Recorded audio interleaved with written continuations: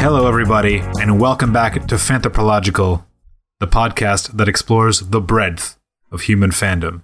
My name is Nick G, and today we're going to be addressing all of the planets in the Solar Federation as we talk about fans of Rush. And here with me to do that are my two best friends, Nick T. Modern day warrior, mean stride. Today's Tom Sawyer, mean pride. When you got nothing, you just gotta belt it out, everybody. And Nick Z. I'm fresh from the Fountain of Lemneth, and boy, are my Clockwork Angels tired. I'm sure that's a reference that will make no additional sense to me as we continue through today's podcast. As a person who gets it, I assure you it's not very funny. I'm sure for this episode, Z picked the references first, and then went from there. Well, I'm sure there'll be no shortage of references as we're talking about a band that is over 40 years old. Have I got that right? Yeah. We're talking about a band and a fandom that is over 40 years old, which I'm sure there are many hard rock and rock bands of that era, but it just boggles the mind to me. With the exact same lineup? Yeah. Not many. That is pretty insane. But let's move on to first impressions, and I'm going to start with T. I'm going to keep it short and sweet because, being completely honest, I don't have much of a first impression of Rush because I haven't really thought of Rush. Let me put it a little bit differently. The extent that I think about Rush is when I think of that one episode of Futurama where they play Tom Sawyer while the Space Invaders are coming down. Or alternatively, when I was playing Rock Band once and we played The Trees and I was singing and I thought to myself, wow, what is going on with these lyrics? That's pretty much the extent. Expanding on that, Geddy Lee, really high vocals, Z, big fan of Rush. I feel like your experience with The Trees is like the core of like the experience of Rush. Because you're listening to the song at the same time as you're reading the lyrics, so you have to pay attention to them. So you're like, what is going on? My Rush story begins with Z, so Z, go ahead. My Rush story goes so far back, I don't even really remember how far back. My earliest memories of encountering the band were just somehow stumbling across them when the internet was just a new thing. And then downloading their songs one by one through very, very early music sharing websites and things like LimeWire and Kazaa. Talking a little bit more to the various topics for today. I had no idea they had a convention all about the band. And I had no idea that there's this sense that it was a very male, almost exclusively male fandom.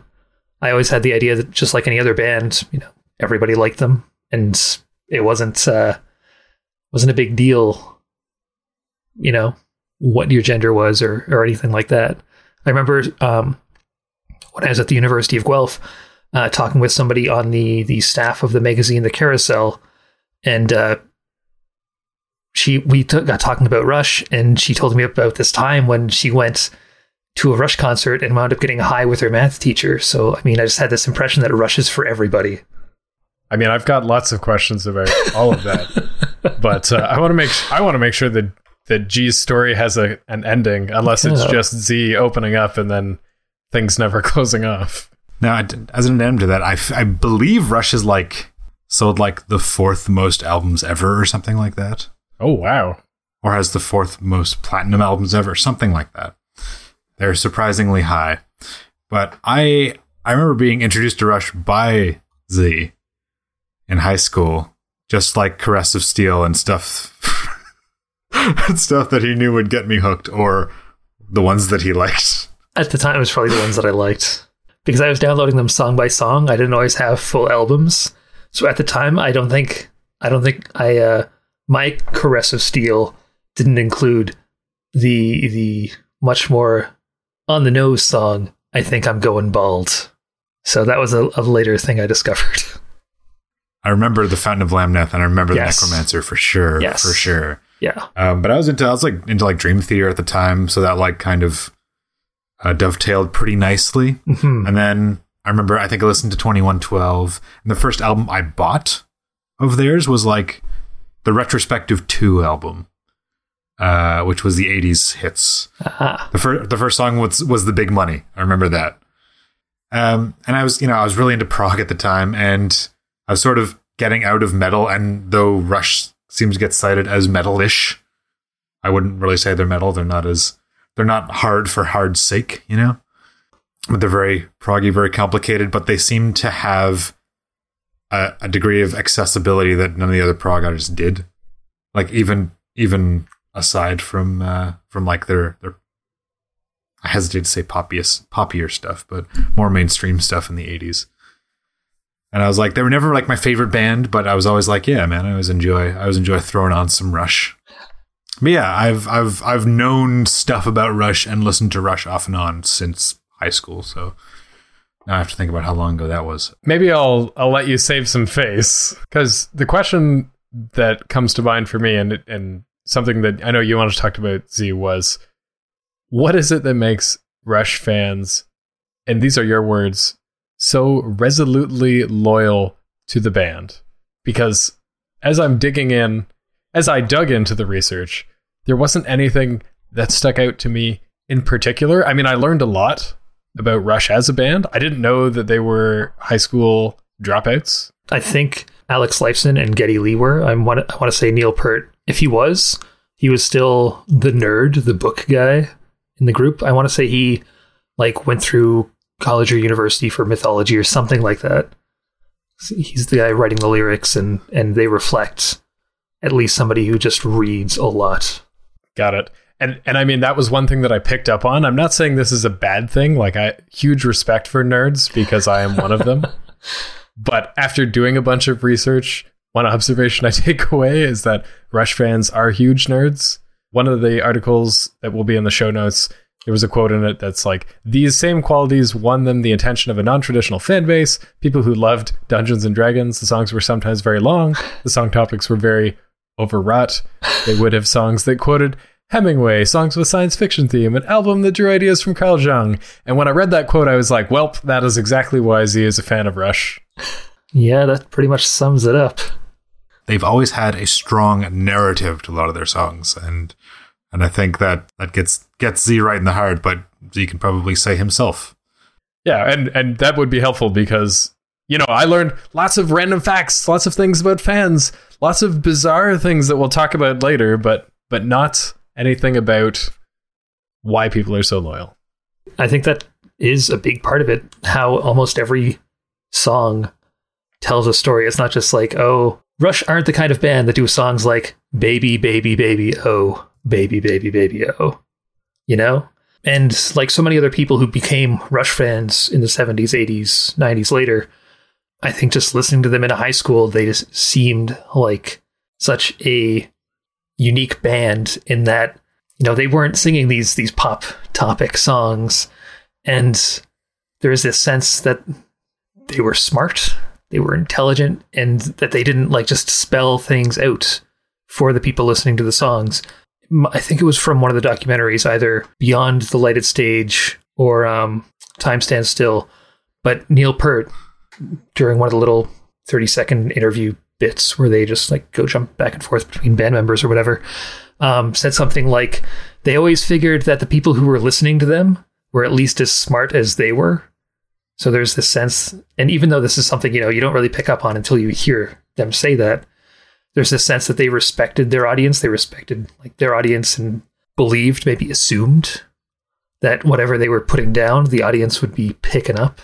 There's also the whole, for whatever, this is something I only really discovered when I was digging into the research, the whole idea that Rush, even though fans are fiercely loyal to them, they're also maybe the most hated band of all time.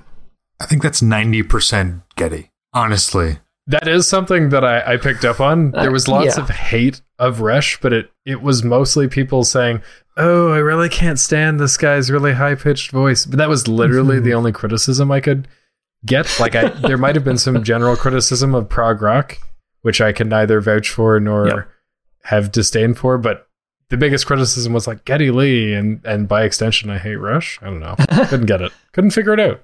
I hate Cake for the same reason. For the singer. I mean, the singer is the first person you hear. They're the one using those words, and those words are going to rattle around in your head. And if they're being, quote, helium squawked at you, maybe it's not going to come across as pleasant to everybody.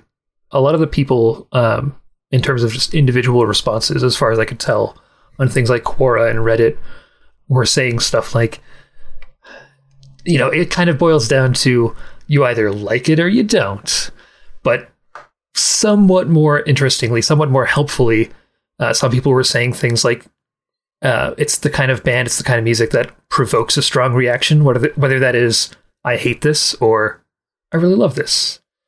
And then they're also this sort of band whose music, whose lyrics, the whole everything, the whole sum of all the parts speaks to people on such a visceral level that it's something that is, even though it's not necessarily being made for you, the listener, you, the individual listener, it's very easy to listen to the music and have this sense that I guess, especially if you're in high school, either it's like speaking to your personal experience, or it's just tickling some part of the brain that normally doesn't get tickled by music. And it for whatever reason, hits people in such a visceral way that it's something that they almost come to identify with as part of themselves.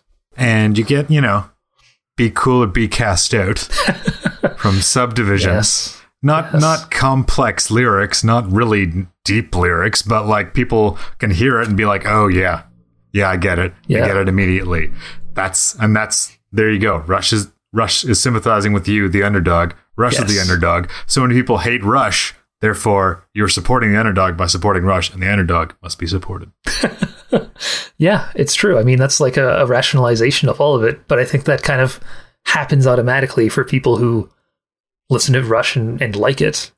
All of that just sort of falls into place, and they're like, yeah, this is my music. This scrappy Canadian band that would just go back to their dressing room after concerts or their hotel room and read books and not, have any sort of scandalous sex, drugs, rock and roll stuff go on. So for a band that everybody hated and was the underdog, how did it get so much airtime? That is the thing. I think, and this is something that some of the articles that I was reading suggested, part of the reason why people hated it was because it had so much airtime. And I mean, in terms of getting that airtime in the States, I don't really know. In Canada, it would be a very easy way to get that Canadian content, since Canadian radio stations are required to play a certain percentage of Canadian content. I want to say at least 30, but I feel like it's got to be higher. And you've got this rock band, Rush. Everybody seems to know them. They've got some songs that are maybe a little bit too long. Oh, no Fountain of Lamneth or 2112, but you can play Tom Sawyer or Spirit of Radio, nice little 5-minute songs.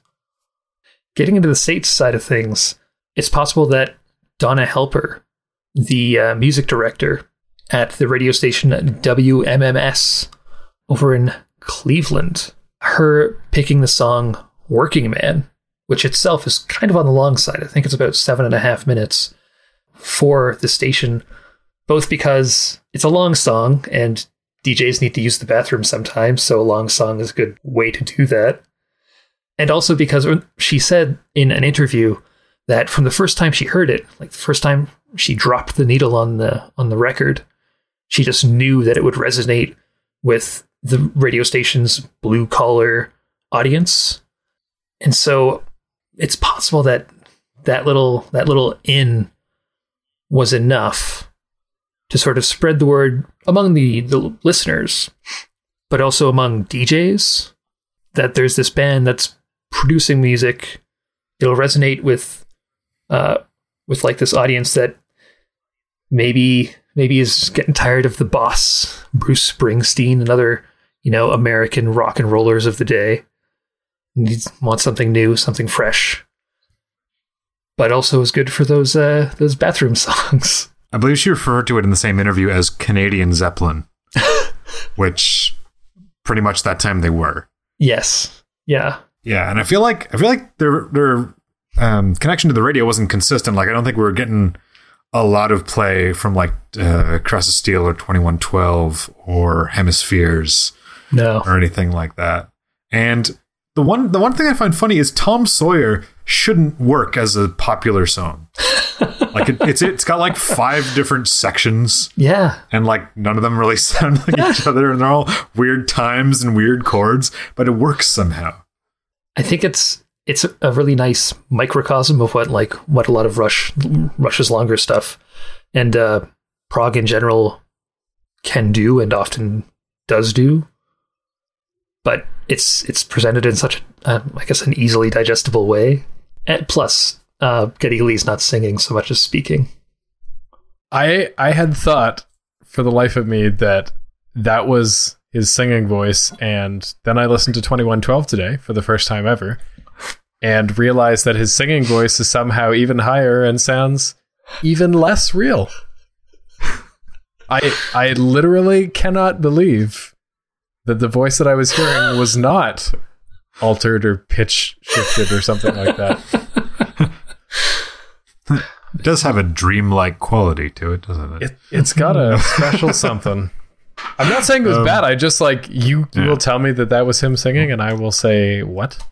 And I feel like, whereas Led Zeppelin has a song like Ramble On, where he's like, I gotta leave you, woman. I'm moving on. Mm-hmm. And then something about Gollum in the second verse.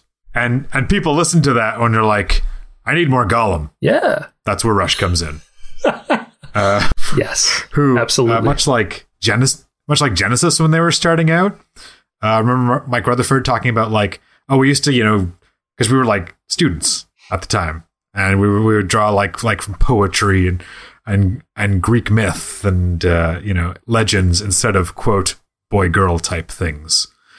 And no one did that more and more often than Rush. In their own weird way, they were very Canadian, even way back in the beginning. And I think maybe that helped them get that airtime too, especially in the States as well as up here, because they were not just a Canadian band, they were a Canadian band, which is a little bit difficult to really condense into words.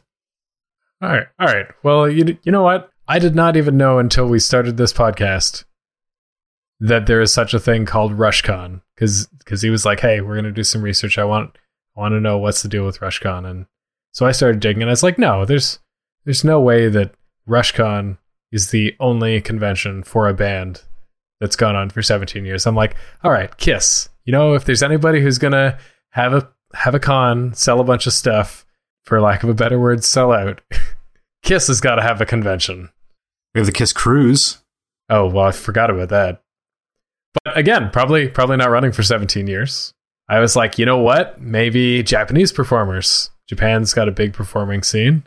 Hatsune Miku. Yeah, they've got a bunch of conventions technically, but not 17 years. So I'm left wondering, why does Rush have a con, and why has it been running for 17 years? Because a concert was not enough. I get that. At this point in history, today, where we are now, we have a Rush that has released, as you said, a lot of different albums that have done very well. And you also have some of those albums, I believe, being turned into other works, into literary works. Clockwork Angel's last one definitely has accompanying graphic novels, and I think just novels as well.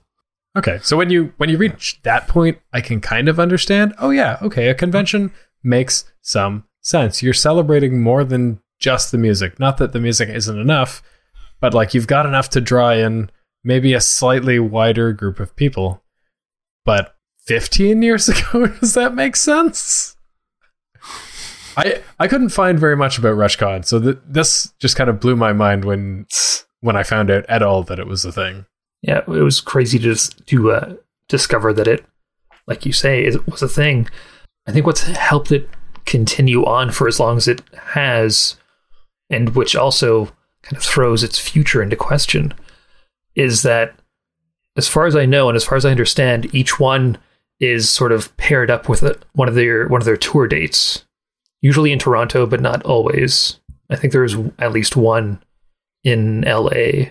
So having it paired up with the concert makes it a little bit easier. So it's okay, there's the concert, I don't know, Saturday night.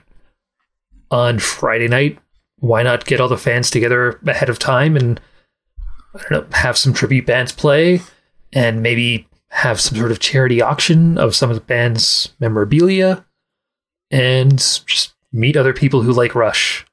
Because otherwise, in your day-to-day life, the impression that I got from a lot of what I was reading from some fans and from some of the articles was that if you're a fan of Rush in your day-to-day life, you're probably not really running across too many other fans of Rush. Much like, at least in the 90s and early aughts, with anime conventions, RushCon would be a place where you could go and enjoy your interest as a shared interest with other people, rather than just the thing that you were into. It's just to get it out, right? It's like the catharsis of being like, Rush, I love the Fountain of Lamneth, and I got to talk about it. Man, I found this clip on YouTube, and it was just this little seven-ish minute thing from Global News, a little sort of perspective piece on RushCon, and one of the people they were talking to said, people will bring in their own homemade T-shirts and bracelets and that kind of thing. And rounding it out was this really brief little interview with a fan who came in with like a bunch of necklaces that were homemade, but also like one was basically a necklace of like a shard of Neil Peart's drumstick, and another one was like this little sort of guitar thing, like little ceramic guitar with a little window in it, and in the window was like, I think a guitar string or something like that, or maybe a hair from Geddy's guitar and/or head. Yeah, there's a spectrum of the dedication to the fandom. I just found it really interesting that people would go to that extent, that it's like shards of remnants of the concerts would be treated like these medieval relics. That's part of the whole thing. That's the Rush vibe, right? Yes. To mythologize, Rush, the way they mythologize the world around them. So it breaks my heart a little bit that on the RushCon website it says January 23rd, 2017, on a short break, hope we'll see you down the road. And then in 2018, Alex Lifeson announced that Rush is basically done. Ooh. They are not going to tour or release any more albums. I'm not running RushCon. I personally think that you could still keep the con going. Oh yeah. But it's just like there's no anchor event. That was something that I was wondering about too, because you always have this question with the convention of, when is its time up? For many pieces of media that have very broad appeal, they have a very long life. They might not be very specific. They might change a lot from year to year, but they can last forever. RushCon, I feel like, has a shelf life. And I was wondering how tied it is to Rush, and it sounds like the answer might be very. Because I think also there's a very large gap in its history. There's like a 5 or 8 year gap between like one of the different cons, and I think that was also when Rush went on hiatus. Yeah, I think it's very, very, very closely linked to them touring, and the website makes a note of raising money for charity as well. A lot of that is, as you mentioned, auctioning off memorabilia and things like that. So it was just like doing stuff in the name of Rush. I believe it was also a not-for-profit con by fans, for fans kind of thing. I mean, it's really surprising, especially because Rush, when it started out, is so like libertarian and as some describe, proto-fascist. Yeah.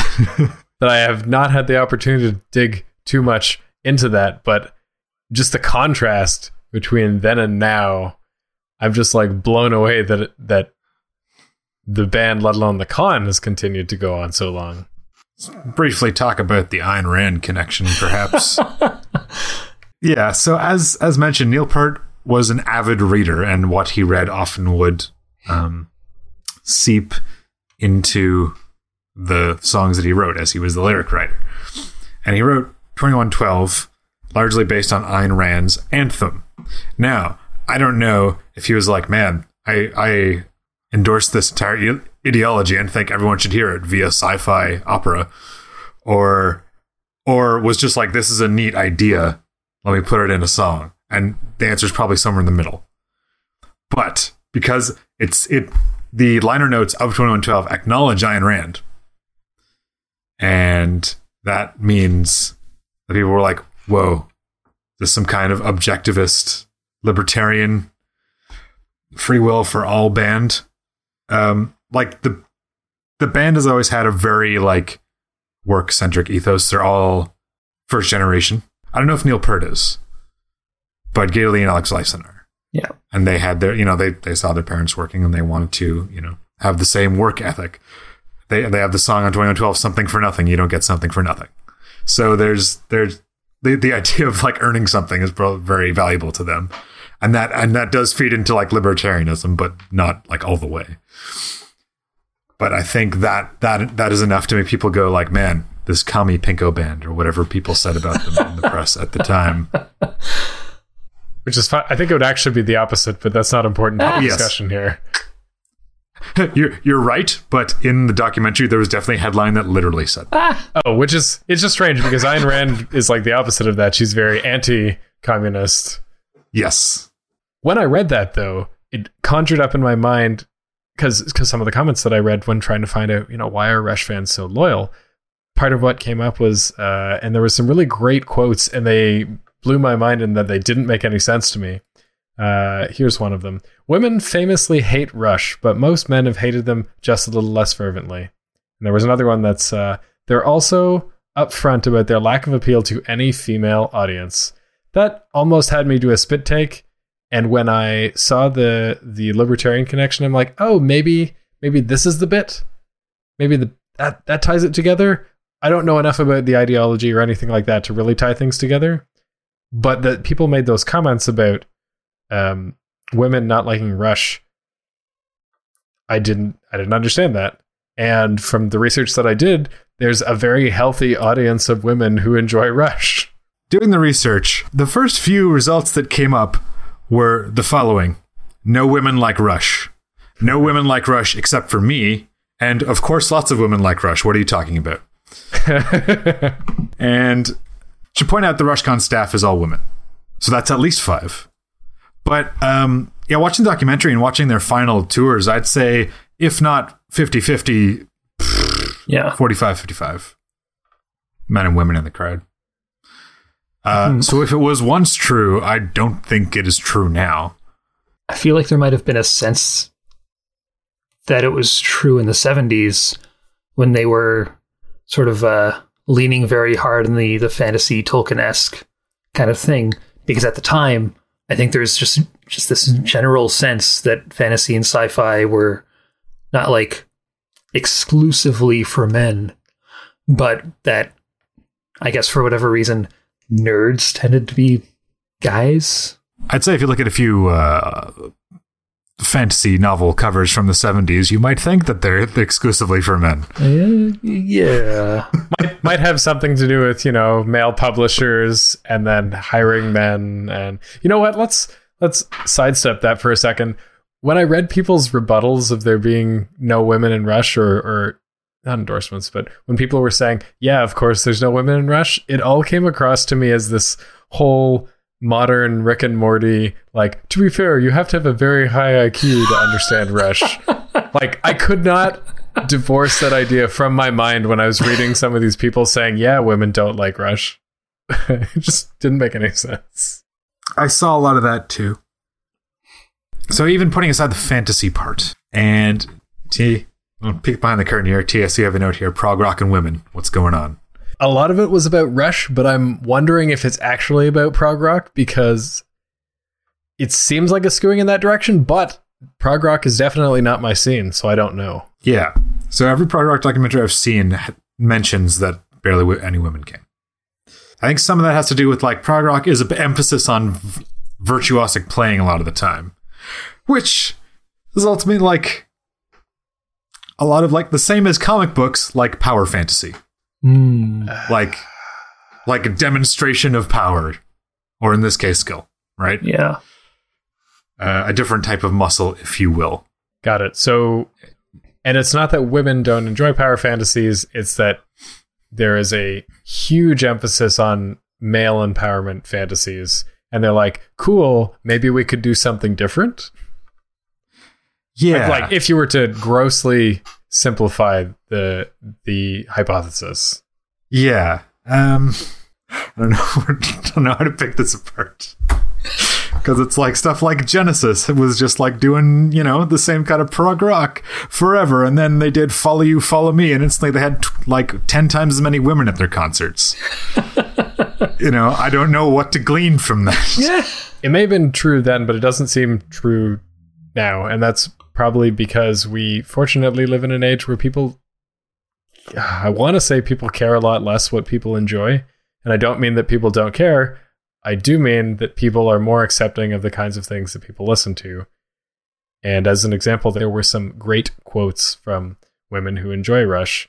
And they talk about how Rush is really good at telling stories, not just crazy, sweeping dystopian stories about being the weird kid in class, but the music also suits those stories. It's still Neil Peart writing lyrics all the way down, not just the fantasy stuff. Yep. And he's got some good relatable stuff in there as well. Emotion transmitted, emotion received, for example. Very relatable. That's some meme right there. So, at the time, Rush was like an active band. It also had a bunch of associations with it. And, Rush is, even though they've only officially disbanded in 2018, they haven't been really in the spotlight for probably 20 years or so now. So and as you said, we're focused less on other people's interests. So it's you like that thing, I like this thing. So what? We're a lot chiller about that. So there's no sort of stigma or meaning or special context to liking Rush now. It's just like another band.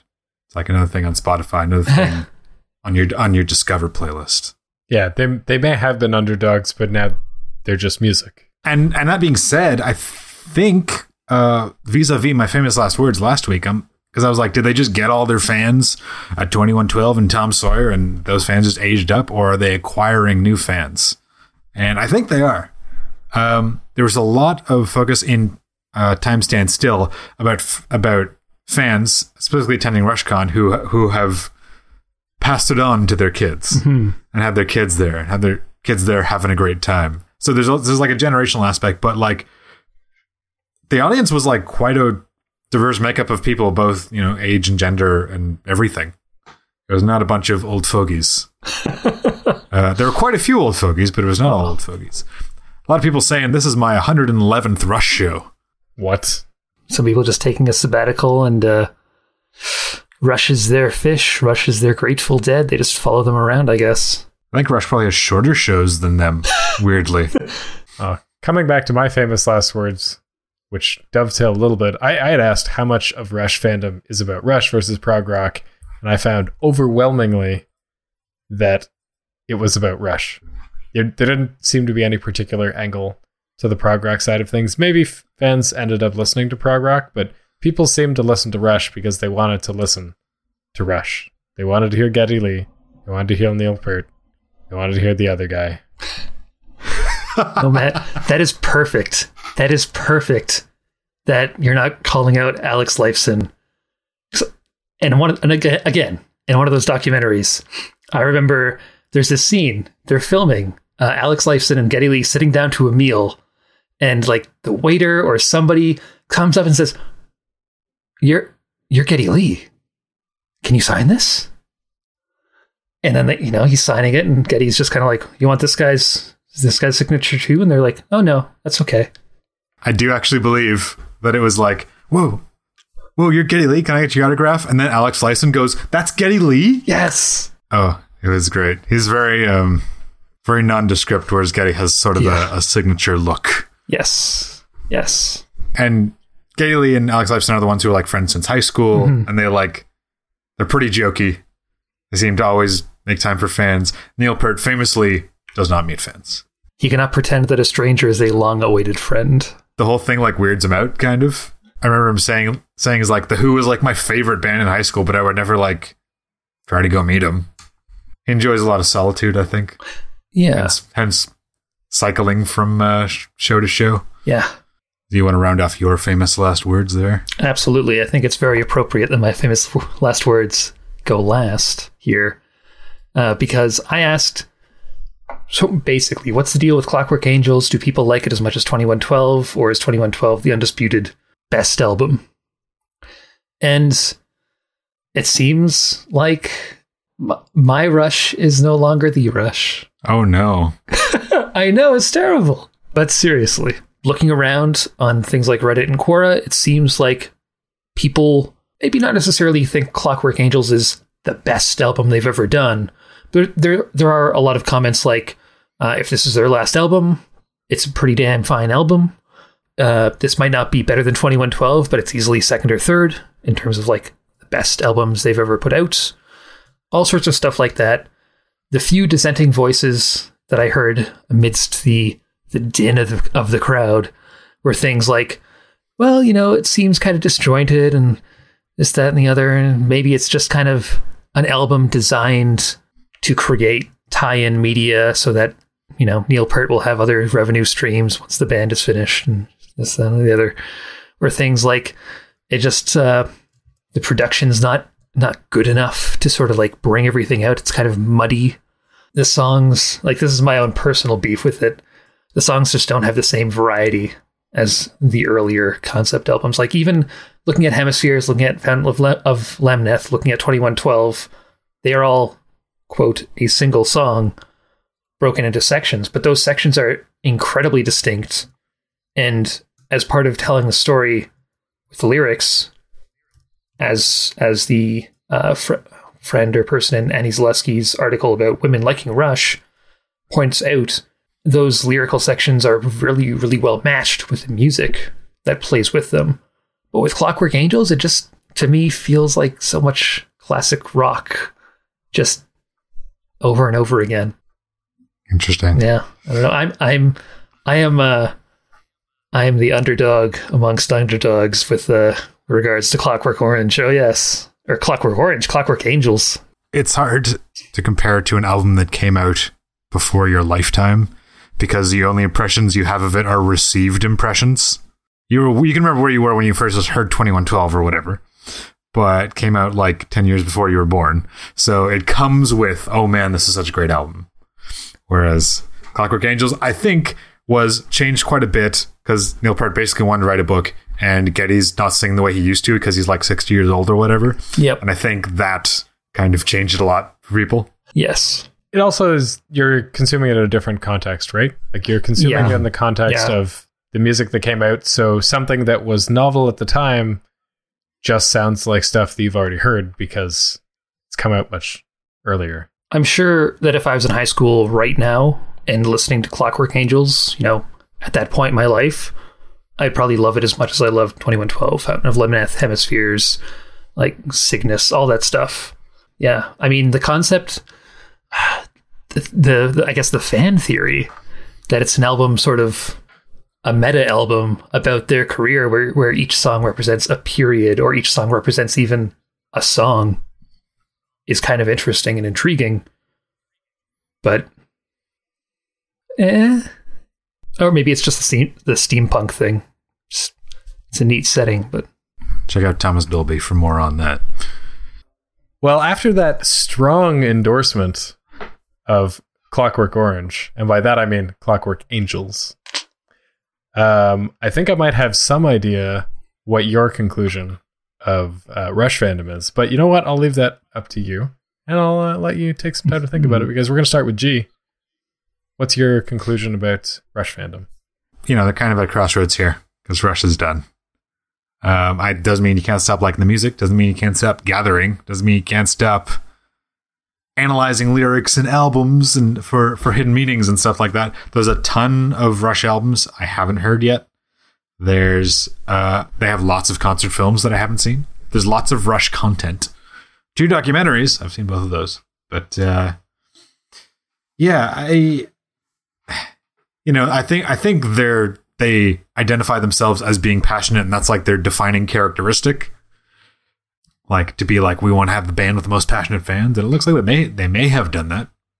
But yeah, I'll probably still keep listening to Rush in the same amount that I usually do. A couple albums a year, maybe. Maybe I'll revisit Clockwork Angels and maybe check out the supplemental material. It seems like a logical conclusion to Neil Peart reading books for all of his life on the road that he would want to write one. Yeah, I like Rush. I don't think a lot for me has changed. I am interested in maybe checking out some of the graphic novels just to see what that's like. But honestly, it seems like such a mixed bag, and maybe it's just music fandom. Maybe I'm just not a big... I enjoy music, I enjoy singing, I enjoy listening to music, but maybe I can't find the empathy to really understand super fans of music, and I'm okay with that. And I'm okay with not knowing more about Rush fandom. Nothing against them. I do intentionally use was a huge Rush fan before. Kind of drifted away a little bit, explored some other prog rock avenues, explored some other musical avenues as well. Sun Ra, Jah Wobble, rap, getting out there. Artist rap. Or I mean, MF Doom for a specific reference. There you go. But I think musically, more so than any of the other bands that I listened to during the teenage years, which are, scientifically supposed to be the most formative years for your taste of music. Oh, it's the stuff you're going to listen to for the rest of your life. Rush will kind of always be like my home. It's the sort of thing that I think I would find myself coming back to from time to time to sort of check in on, to sort of enjoy music that, even though I've heard it a bunch, even though I've heard it hundreds of times, still always gets me. Like, I will never forget listening to Rush and playing Aiden Chronicles, or maybe not even playing Aiden Chronicles and listening to the band, but just like Aiden Chronicles on the Nintendo 64 was I guess at the time, like almost like the sort of D&D sessions I imagine people listening to Rush in the 70s had while listening to Rush, or having Rush in the back of their minds. And I feel like it gave me sort of a similar experience, He hit the Necromancer's Tower in Aiden Chronicles, and I know I'm talking about a game maybe 5 people who are listening have played or even heard of, but like, you hit that Necromancer's Tower, it is entirely just reminiscent of the atmosphere of the song the Necromancer. My point is, I will still enjoy Rush. I still enjoy Rush. And in preparation for this podcast, I was listening to Clockwork Angels quite a bit. A few songs do stick out. I'll probably keep listening to that one here and there, and trying to dig a little bit deeper, read the lyrics, and then listen to it again, all that stuff. Like G said, there's a lot of Rush content out there. And even if it's the content that I've already heard once or watched once, I'll happily listen to it and watch it again. So if you've heard this show and decide that you want more, you can always go over to fanthropological.com, where all our previous episodes are there, different fandom covered each week, and I'm sure there's one that you're going to be familiar with that we've covered. You can also check us out on the podcatcher of your choice. Please leave a rating and review if you do, and subscribe to get a brand new episode every Friday. If you have feedback for us on the show, or a topic you'd like to hear us cover on the show, let us know over at the Nextcast on Facebook or on Twitter. And now, everyone's favorite part of the show. The famous last words.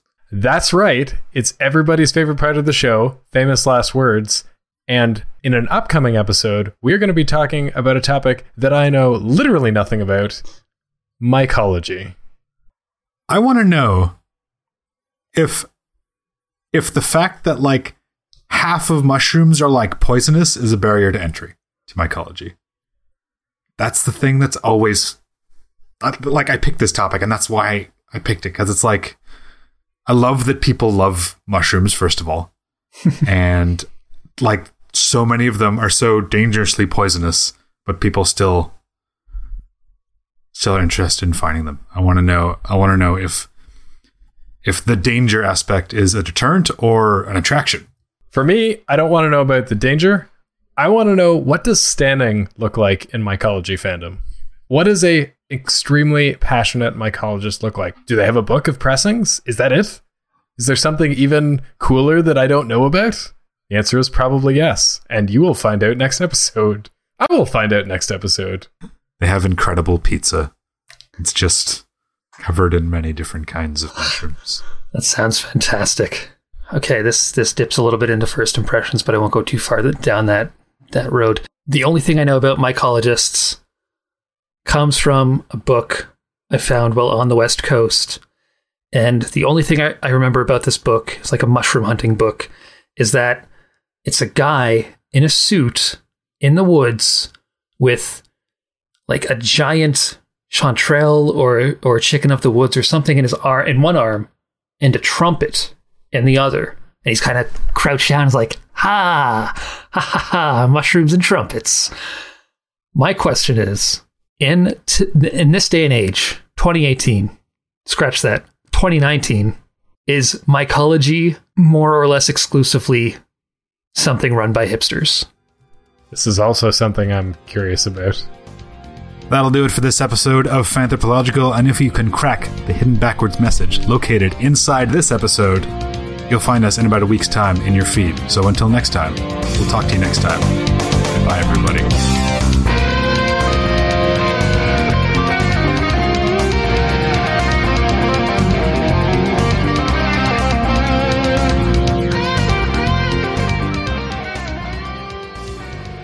Rush.